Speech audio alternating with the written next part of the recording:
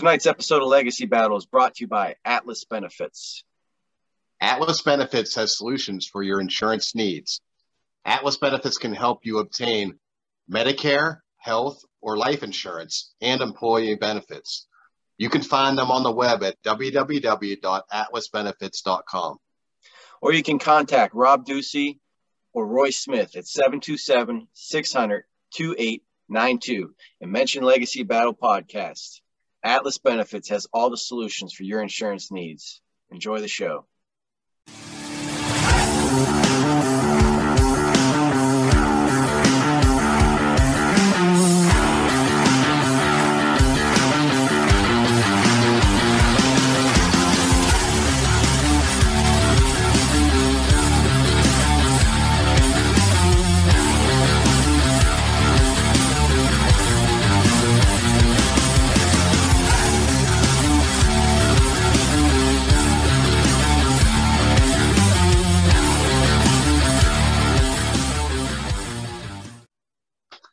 This is Legacy Battle. Make sure you hit subscribe on YouTube, iHeart, Apple, Spotify, or the 10 other platforms that we're on.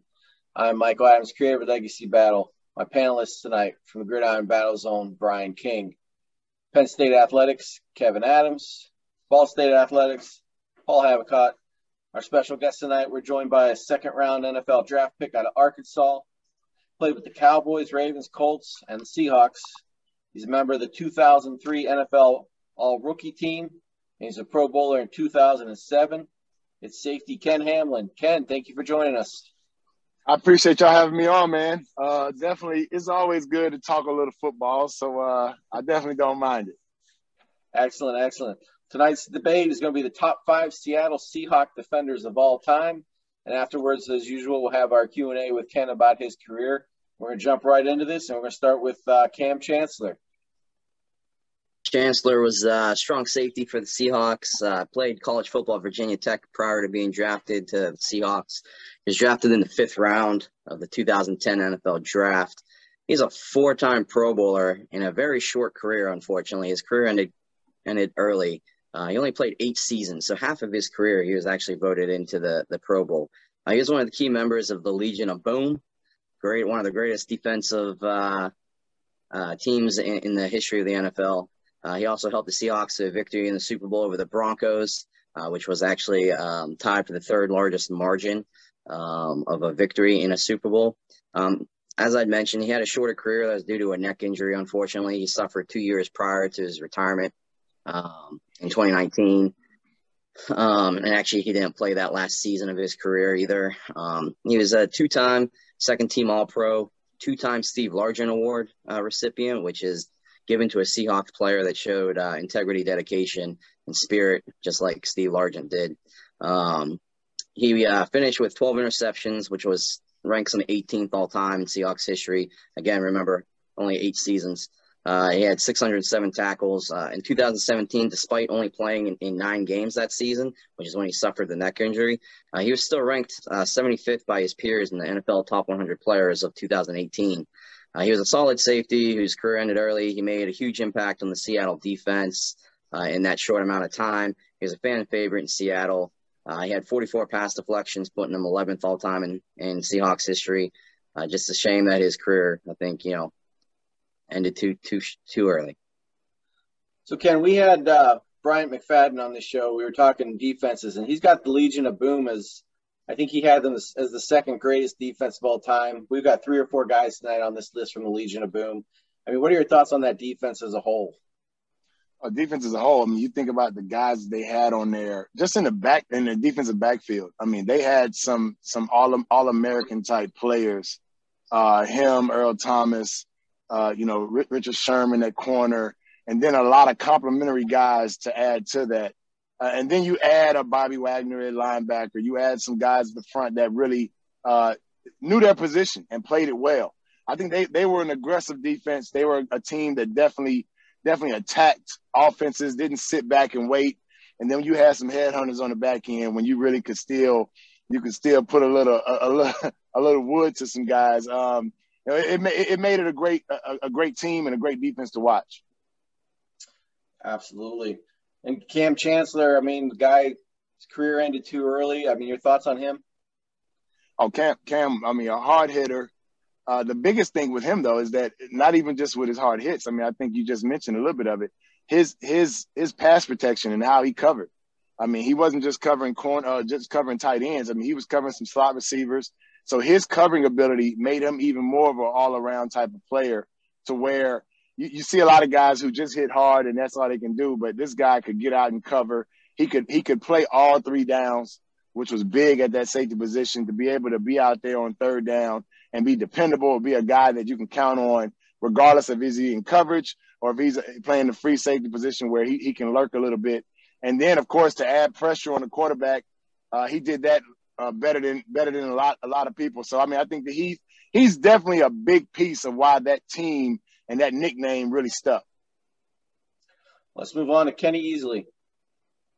All right, we're talking to one Ken about another Kenny, and Kenny Easley, top performer here out of UCLA, only around 200 pounds, played 7 seasons with the Seahawks, college and pro football Hall of Famer. Played for the Seattle Seahawks from 81 to 87, NFL Defensive Player of the Year in 84, 4-time first-team All-Pro 82 through 85, second-team All-Pro in 87, 5-time Pro Bowler, PFWA All-Rookie Team, NFL 1980s All-Decade Team, Seattle Seahawks Ring of Honor, 3-time Consensus All-American from 78 to 80. And he finished with 32 interceptions, 538 interception yards, 3 touchdowns, and 8 sacks. Easley was the 4th overall pick in the 81 draft. He became an immediate starter and rookie in 1981, recording 3 interceptions for 155 yards and 1 touchdown, earning him AFC Defensive Rookie of the Year honors. In 83, Seahawks hired Chuck Knox as their head coach, and Easley immediately became a backbone of Knox's defense. In the first season playing for Knox, he won an AFC Defensive Player of the Year award, recorded 7 interceptions. In 1984, he led the NFL in interceptions with 10 and tied the club record. I feel like, though, if Kenny was watching, he'd want me to bring up some issues that kind of had him part ways with the Seahawks. You see, he only played 7 seasons, kind of reminds me of Kevin's guy there. But there's reports out there that said some team doctors recommended he take 15 to 20 Advils daily for 3 months to reduce the swelling on an ankle injury, until finally a doctor intervened. But he ended up developing idiopathic nephrotic syndrome, which is a severe kidney disease that voided a trade that Seattle was trying to put together with Phoenix for a quarterback for Kenny. I think it was Kelly Stouffer. But 15 years later, new management, new ownership, and he's back in the Ring of Honor because Paul Allen said, if you don't accept the Ring of Honor, then no other players will receive the honor again. So he went ahead and accepted it. And that's Ken Easley. So from one Ken to another, like Paul said, I mean, your thoughts on Easley? He kind of was the first big-name backfield defender for the Seahawks. Oh, definitely. I mean, I think that you talk about safeties in Seattle, you got to start with him. He did a great job of really setting the tone for what the safety position, especially on that team, and what it was about, what it meant, and just playing the position itself. I mean, this is another guy you would say is undersized, but played bigger than his size, went out and made plays in all different areas. Definitely respectful. I respected his game, and I think that a lot of similarities that I sort of seen in him, I saw in my game here and there, whatever. This guy was definitely well before his time, and a guy that played the position at a high level throughout. I mean, you think about what you have to do at a safety position to get that type of clout and get that type of just acknowledgement from the league, and for him to become Defensive Player of the Year at that safety position, that is huge. I mean, and you haven't seen it. I mean, you don't see it often at that position. So, I mean, he's one of the top guys at that position, and not just on the team, but in the league itself. So he's definitely a top-tier safety and a guy that a lot of people should mimic and mold their game after. Let's talk about another top-tier safety. They got a lot of great safeties in Seattle's history here. Earl Thomas. So 2010 to 2018 with Seattle. Obviously a member of the Legion of Boom there. He's got 28 interceptions, which is 6th best all-time for Seattle. And he's 5th in interception yards. He's tied for third in all time for the Seahawks in forced fumbles and 10th in tackles. So he's in that top 10 in pretty much most of the statistics that we look for in a defender here. 6 Pro Bowls with the Seahawks, 3-time first team All-Pro, 2-time second team. Of course, 2013, he won that Steve Largent Award that Kevin had talked about earlier. And then just his 2 Super Bowl games. He got 7 tackles and a pass deflection there in the Super Bowl against Denver when they absolutely annihilated Denver. Then he got 9 tackles the next year against New England. Ferocious hitter, great pass defender. There's not too much that couldn't be said about Earl. He's that great. So, Ken, let me ask you, it seems like every time there's a star in the league, they try and prolong their career just one more year, and they go play for a team, and they just don't look right in that jersey. I mean, is that just like the athlete in them, or what are your thoughts when that occurs? Well, I always tell people, I mean, certain people can look great in one system, and then they look like they don't belong in the league in another system. And I think it depends on the system. In Seattle, they developed a trust in Cam and in Earl to where they could do things and sort of play their game and be how they naturally were out there. When you go to a different system, a lot of times that defensive coordinator and that coach, they want you to play a different system, a different way, and it doesn't fit your mold, it doesn't fit your style, especially when you've been playing it so long and you've been successful at it. So you're sort of stingy in the fact that you know what you're doing and how you played the game and how you got all these accolades.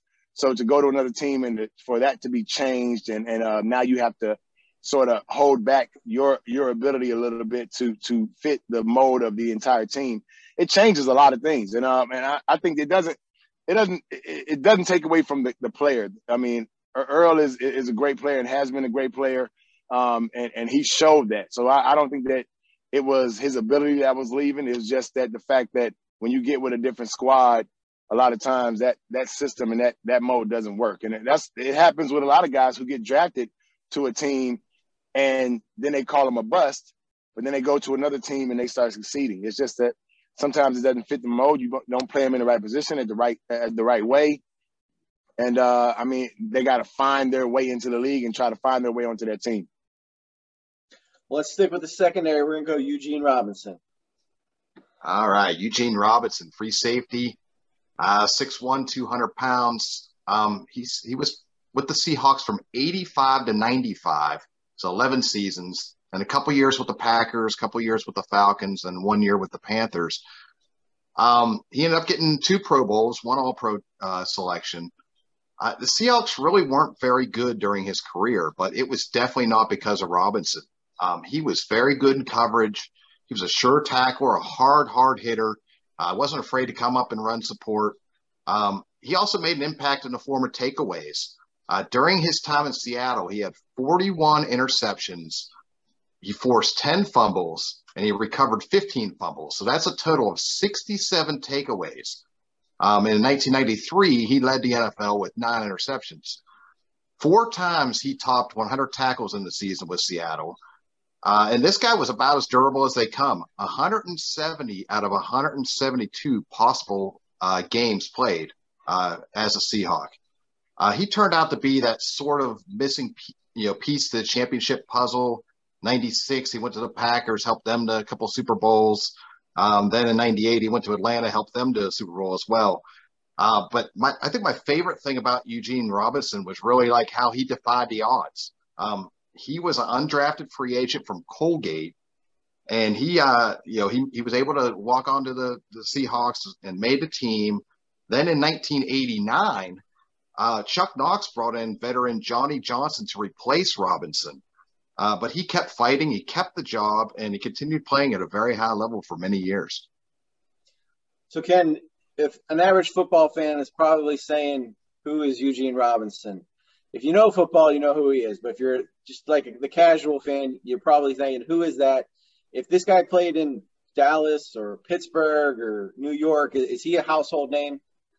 Definitely is. I think a lot of times, especially during that time when he played, Seattle didn't have a big light shining on it. So I mean, a lot of guys got sort of mistaken and didn't get looked at up there. But I mean, he's a guy. I mean, I think you spoke about it. This guy is an all-around safety. He's a guy that you can depend on to make the play. He's also a guy that he's not coming off. And this is the big thing about what I sort of wanted to be, which is a guy that doesn't come off the field, a guy that you doesn't matter what third down, doesn't matter what formation or what package they're bringing in, I'm going to be on the field. And that's what he was. He was a guy that was going to be on the field. He was a guy that can make the play and actually make the big play to get you off the field and get the offense the ball back. So definitely, I think it's because of where he was and the time that he was there that he didn't get the notoriety that he probably would have got if he was at a Dallas or a big market, Pittsburgh, something like that. But I mean, the years that he played, the durability that he played with, and the way that he can go to another team and make an impact immediately, it showed what type of player he was. Let's move on to another corner. Richard Sherman. Sherman, still playing. Played his college ball for Stanford, and he actually started his career as a wide receiver, but then moved to cornerback as a junior. He was drafted by Seattle in the 5th round of the 2011 draft. Since entering the league, he has the most interceptions and defended passes of any active player. He was selected to the Pro Bowl 5 times, voted All-Pro 5 times, included 3 times to the first team and 1 time to the second team while he was with the Seahawks. Led the NFL in interceptions in 2013 when he helped the Seahawks win their first Super Bowl. Again, part of the Legion of Boom, which contributed to Seattle having the best pass defense in the NFL in 2013. Of course, they destroyed Denver, as we had already mentioned. They also made it to the Super Bowl the following year. Defense was a big part of that. Unfortunately, there was a bad offensive call at the end of that game, but we won't get into that. Yeah. But during his time with the Seahawks, they led the league in scoring defense for 4 straight years between 2012 2015. He definitely had a big part of that, making him the first team to do that since the 1950 Cleveland Browns. He was awarded the Steve Largent Award also in 2015. He was part of the NFL 2010 All-Decade team. With the Seahawks, he recorded 32 interceptions, putting him 4th all-time for Seahawks players, 99 pass deflections, putting him 2nd all-time for Seahawks players, and that was just in 7 seasons. And SI.com put Sherman in the top 10 best Seahawks player of all time, including offense. So he definitely has a strong argument tonight. Ken Sherman is very outspoken. We'll put it like that. And just like, how much of a shock was it for you when we find out that Sherman's going to San Francisco, the biggest rival of Seattle? I was just like, I couldn't believe it. What were your thoughts? I think that was somewhat of a mistake. And then to let him go into the division, knowing what type of player he was, and then mentally what type of player he was. This guy, I mean, I would love to see him running routes and stuff in college, whatever, at wide receiver, because the way that he moved just wasn't like conventional, but he got the job done. And I think it was more of his preparation. His preparation for games were better than a lot, if not everybody. And it got him in the right places at the right time. He knew what the offense and what the wide receivers were going to do, and he played those routes perfectly. I mean, this guy, I mean, he's done everything you could possibly do at the corner position. And I think his longevity shows the type of knowledge that he has to be able to play, getting older, but still using his knowledge of the game and his study habits to keep him going on. Well, let's get out of the secondary here finally. Let's go to a linebacker, Bobby Wagner. Yeah, he always gets kind of outshined by the Legion of Boom, but out of Los Angeles playing linebacker and tight end in high school, he went on to Utah State and was actually only considered a 2-star recruit.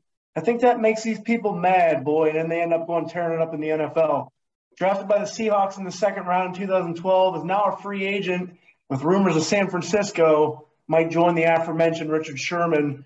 But in 2013, Seattle had the NFL's top defense, had the fewest yards allowed per game at 273.6, fewest points allowed at 231, and most takeaways at 39.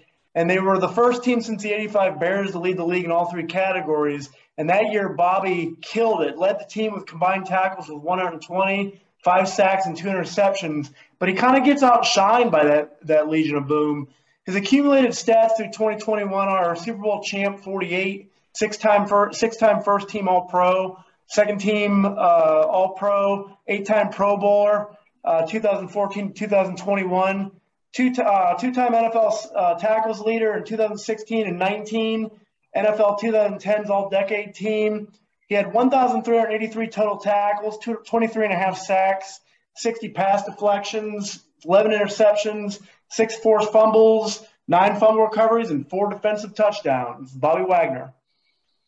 So, Ken, as a linebacker, he could actually cover pretty well. I was always surprised by that, and he's got Hall of Fame numbers that he's putting up. Do you think he'll get in the Hall of Fame, and what are your thoughts on him? So that's tough. I mean, a lot of times you gotta have the market to get you to that status as well. And with the media being the ones that'll vote this, do they put him in a Ray Lewis, Brian Urlacher type of status to where he can get that? I mean, stats. He's got it. I mean, I think he's played great. And you just mentioned, he's always been overshadowed, not even just by just that Legion of Boom, but by the other linebackers that are in bigger markets or that get a little bit more attention. But the guy's been playing lights out his entire career. Another decision that Seattle has made to release him, and I think it's more of the numbers, more of the money numbers than anything. But his play hasn't gone down, so he'll continue his career if he wants to. But this guy has the stats to be in the conversation. It's just on the voters and if they're going to allow him to put that jacket on. Let's move on to Cortez Kennedy. So first round, 3rd pick overall, and he lived up to it. So 1990 to 2000 with Seattle, 6th in tackles all time on the Seahawks, and he's tied for 3rd in forced fumbles with my guy earlier. So and he's 4th in sacks for Seattle history there. 1992 NFL Defensive Player of the Year award. That year, he absolutely killed it. He led the league in sacks, tackles, forced fumbles, fumble recoveries. Just an insane year. He deserved it. There wasn't even anybody close, in my opinion, that year. He's got 3-time first team All-Pro, 2-time second team All-Pro, 8 Pro Bowls himself. He's on that 1990s NFL All-Decade team as well. And the Seahawks, they retired his number 96. So it's up there in the rafters. He's in the Ring of Honor. And, of course, he is in the Pro Football Hall of Fame. Ken, how much pressure is there on a top, let's just say, top 5, top 10 pick in the first round of the NFL draft to live up to that? Well, we had Marcus Tubbs, who came in from Texas, who was he was a first round pick.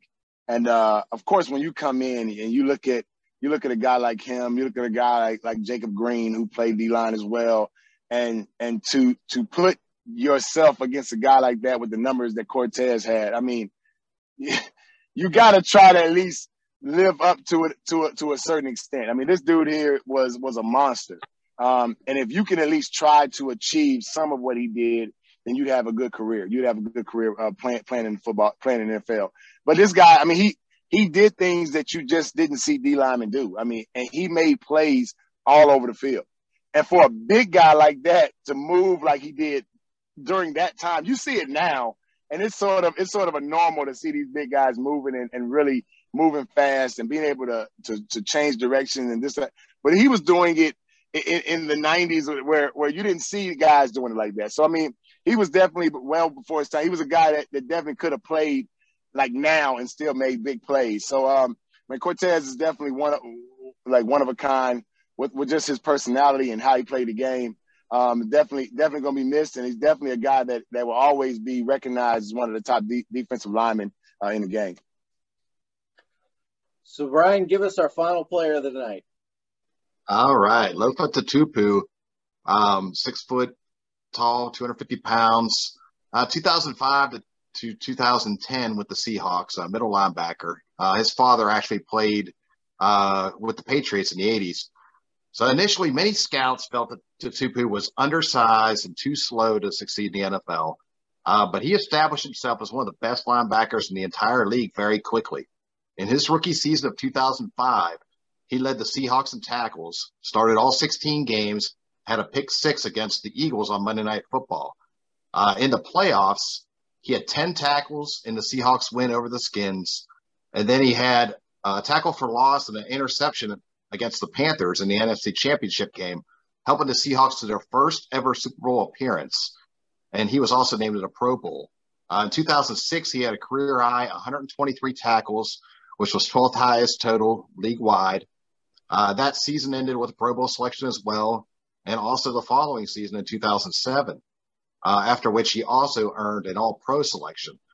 Lofa had another solid year in 2008, but unfortunately, he began to struggle with injuries.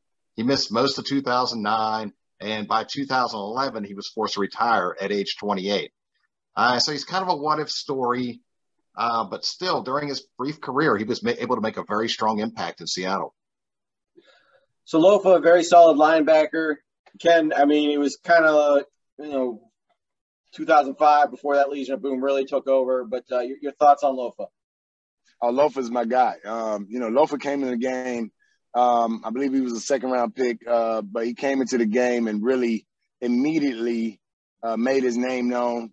And he's a guy that transferred when he was in college, whatever. But I mean, he came in and took over that position, and ran with it. I believe right before that we had Randall Godfrey in that position, an older guy, and we sort of jolted that position with a lot of youth. Him and Nico Kudavides and a couple other guys. But I mean, he's a guy that flew around the field. He was a great run stopper in the pass game, in coverage, filling those gaps. I think this guy, if you look at what Bobby Wagner has been doing, and no knock on Bobby Wagner, but I think if Lofa would have kept going, he had that potential to be that type of player, to really be a guy that was making all pros and Pro Bowls. But I mean, of course, it has to be a total group thing as well. But Lofa was a great player, a great teammate. And definitely somebody that I put as a top tier linebacker. So our shout outs tonight, players that just missed tonight's list: Dave Brown, Jacob Green, Fred Young. Let's move into our vote. Can't vote for your own guys. Paul, who are you taking? I'm going to go Earl Thomas. So from one pick to another, I'm going to take Kenny Easley. Kevin? I'll go with Cortez Kennedy. Yeah. Brian? I tell you what, I got to go with Bobby Wagner. I mean, all those All-Pros, he does kind of get overshadowed by some other guys, but man, he's been one of the top linebackers for several seasons. So Ken, now the pressure's on you. You got to pick one that's left. We got Cam Chancellor, Richard Sherman, Eugene Robinson, and Lofa Tatupu. I'm going to go Richard Sherman. Just a smart guy that played a position at a high level for a lot of years and made big plays while he was out there. Excellent. So legacy battles, top five Seattle Seahawks defenders of all time: Kenny Easley, Earl Thomas, Richard Sherman, Cortez Kennedy, and Bobby Wagner. Nice job, gentlemen. Let's move into our Q&A for Ken about his career. Paul, you and I both got two, so I'll give you first. Okay, if the viewers Google Ken Hamlin, you're going to get a lot of results for Dante Stallworth. And I think if I had to put my finger as to why this is, I think it's this decapitation behind me here. Look at that. Look at this helmet. I want you guys to YouTube. Maybe Mike will put a clip in there. The helmet goes straight up in the air, probably 2 stories high. I'm not sure. Ken, is that your best hit? Well, it's my first big hit, my first NFL game, and that really started everything off. I mean, I actually got a call from Dante after the game. We played in Seattle, and while they were flying back, as soon as they got back, he called and he was like, "Ken, man, they got me all over ESPN, man. It's messed up." I'm like, "Listen," I said, "Listen, you got to talk to your quarterback. That's his fault." But I mean, it was a big hit, and it definitely ignited, not just for me, but it definitely ignited that defense. We were a team that just started really getting into that sort of winning mode, and that was the year that we really started getting things going. We had drafted myself and Marcus Trufant were the first 2 drafts in that pick. And it was about getting that defense rolling, and that was definitely a statement to be made. So I want to take you to 2006, the Tony Romo fumble snap. Walk us through that and what is going on in your mind while that's occurring. Oh, man. First off, in the game, I mean, we thought we had two guys playing corner that was straight off the street. I mean, one guy was doing insurance. The other guy, I don't know what he was doing. But we thought that they were going to attack us a lot more than they did in the passing game, got into a close game. And that field goal, I mean, when he fumbled the ball, it seems like everything froze for a second. And then once he started running, my only thing was I can't let Tony, I think all of us were thinking this. We cannot let Tony Romo beat us to this goal line. That's impossible. And we will get talked about for days. And Jordan Babineau coming on the back end. It was a hell of a play and just definitely awareness because it doesn't happen often. So, a lot of guys take that play off. A lot of guys relax. And for us to make that play and for Babineau to come and really track him down. And that was a huge play that really just keep things going. Kevin, then Brian. So actually, I want to kind of piggyback off that question because then the following year you joined Tony Romo. So what was it like joining Romo, Witten, Owens, and Dallas, and you actually led the team in interceptions that season. So what was that like going over to Dallas that following year? Oh, that was big. Me and Romo had one conversation about that play, and we moved on from it. But to have that team, we had a lot of great players on that team. Some that like T.O., who's already made the Hall of Fame, Witten, who will be in the Hall of Fame. We had, the team, I think we got 13 guys in the Pro Bowl that year. So to be on that team, to have Todd Bowles being my defensive back coach, it made things a lot easier, switching from a 4-3 through a 3-4 and really being able to play a little bit free and being able to just go out and make plays and sort of have a coach who wanted you to go out and make plays. So it was definitely exciting. Definitely a great group of guys. Didn't accomplish what we wanted to accomplish, but we definitely made it an exciting season. Ken, you had a heck of a career at University of Arkansas. Your junior season, you created 22 turnovers for your team. So what was it like playing in Fayetteville, and how were you able to have so much success taking the ball away? Well, playing in Arkansas, man, that's like an NFL team for that state of Arkansas. The fan base is crazy. We got a lot of support from our fan base. And then playing on the team, and we were, especially on the defense, we were real competitive. I would always tell guys, me and one of my college roommate, Quentin Caver, he played linebacker, I played safety, and we would always compete. And I'd tell him, listen, I'm going to get this tackle. I'm going to beat you to this tackle. So we would always, he'd have like 20 tackles, I'd have 18. I'd have 22, he'd have 17. It would always be, and I just wanted to fly around and make plays and be at the ball. And, the one thing that we teach a lot of players, especially younger players, is that if you're running to the ball and you can change speeds, then that would be counted as a loaf. Like you're not running full tilt. So I was always trying to be the one that was running full tilt to get to the ball. And definitely when you get to the ball, then you cause havoc. And I did that a little bit that year. Paul, Kevin, Brian.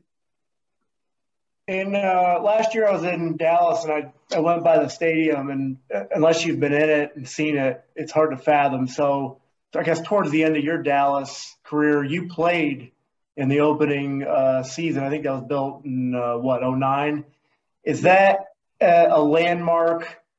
Is that the stadium you go to in your mind when you go to sleep at night, that opening night at Dallas Stadium? Have you ever been anywhere that's even remotely close to that? I can't imagine the electricity there. When we first did the walkthrough of the stadium, and they took us over there to sort of see the stadium and everything, and Jerry said, he even said, he was like, they should have never let me build my own stadium. Because you already knew that he was going to build something that was just a statement. And as you can see, he has every event that you could possibly think in it. This stadium is amazing, especially during games. You catch all of the players. Even though you're right there standing on the field, you still catch yourself like gazing up at the big screen to watch what's going on and almost get yourself hit because a guy might be running right at you, but you're still staring at the screen. Just the atmosphere that he's built with that stadium has been, it was definitely a big moment for him, big moment for the Cowboys. And that's why you'll continuously see different events in that arena, because it is definitely something to be seen. So playing safety, you got to worry about the deep ball. And so I'm just curious, throughout your career, what was the most dangerous offensive duo for a wide receiver in the deep ball that you had to face? Oh, well, I mean, I would have to say the Rams. Isaac Bruce, Torrey Holt. You had Trent Green or Kurt Warner at quarterback. Mike Martz being the offensive coordinator. They never lined up. The years that I played them in Seattle, they never lined up in the same formation twice in the game. So as a defensive player, trying to find out what they're going to run and figure it out, you had to really study and really like zone in on what was going on. And then, of course, because we played them, and me and Isaac Bruce had a love-hate, more of a hate type of relationship. Every game that we were about to play St. Louis, the equipment guys, EK, would always post a whole bunch of pictures in my locker. So I'd walk in that morning and I'd have Isaac Bruce all over my locker because they knew that we were going to be going at it. So that was definitely, I mean, you think about it, they had those two guys. You got Marshall Faulk in the backfield. It was definitely a hell week of studying to really get prepared for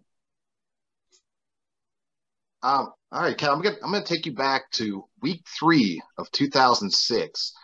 You picked off Eli Manning twice in that game at Qwest Field in front of a loud and rocking crowd there. Do you remember that game, and how did you feel playing in front of the 12th man? Oh, I would definitely. You know what? I remember that game for that, and because they had a whole bunch of false starts in that game. The crowd. I mean, our fans in Seattle. I mean, I know everybody feel that they have the best fans and everything, but those fans in Seattle, every false start they got louder and louder and louder. I mean, I could be 1 foot from somebody and I could not make any verbal communication because they couldn't hear me. So it was all hand signals the entire game. It was exciting just because they're always so tuned in to what's going on. So we don't have to pump our hands up to get them live. They know on third down, they're already going.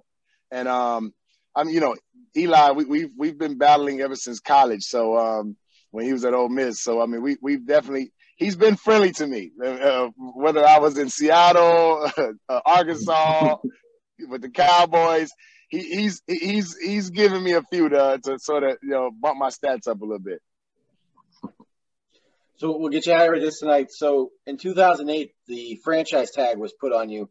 A lot of players don't like it. Some do, but most don't. Your thoughts on the franchise tag, and then tell everybody about your cigar brand and where they can find it and get a hold of it. Well, no, I definitely, I always wanted to look more long-term. And so, coming with everything that happened with me in Seattle, and then coming to Dallas and having to play on that 1-year deal, I felt like I proved myself and proved what I could do and proved that I was healthy and able to withstand a full year of all the banging and everything that goes on.